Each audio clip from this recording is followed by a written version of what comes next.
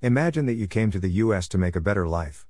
Say you joined the military during the Vietnam conflict to get your citizenship, and once you got out, you went about starting a family and putting down roots in your community. You decide to take your wife on a cruise and suddenly, you find yourself the subject of a federal investigation because you're not a U.S. citizen. That's exactly what happened to 58-year-old Mario Hernandez, and he's not the only one. Living with an immigration status in limbo. What would you do if something like this happened to you? We'd advise you to talk to a Milwaukee immigration attorney right away, of course, because things can quickly spiral downhill when you don't have a lawyer in your corner.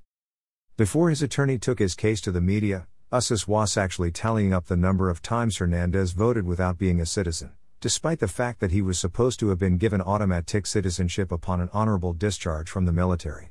In case you're interested, Hernandez eventually ended up taking his oath of allegiance in O.S. Citizenship and Immigration Services Office, and everything is fine now. Current service members don't get automatic citizenship.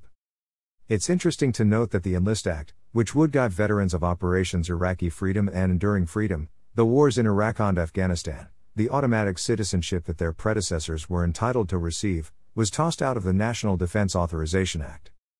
That means if you're currently serving or if you're a veteran, you weren't given citizenship, despite what your recruiter may have told you at the time of your enlistment. One veteran, Major General Antonio M. Taguba, retired, has taken to media appeals to get this changed, but in the meantime, if you're in a situation like this, you need to know what to do.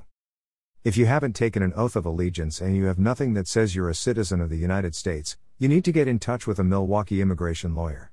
Your attorney can fight for your rights as a veteran and help ensure that you don't end up in Mario Hernandez's shoes.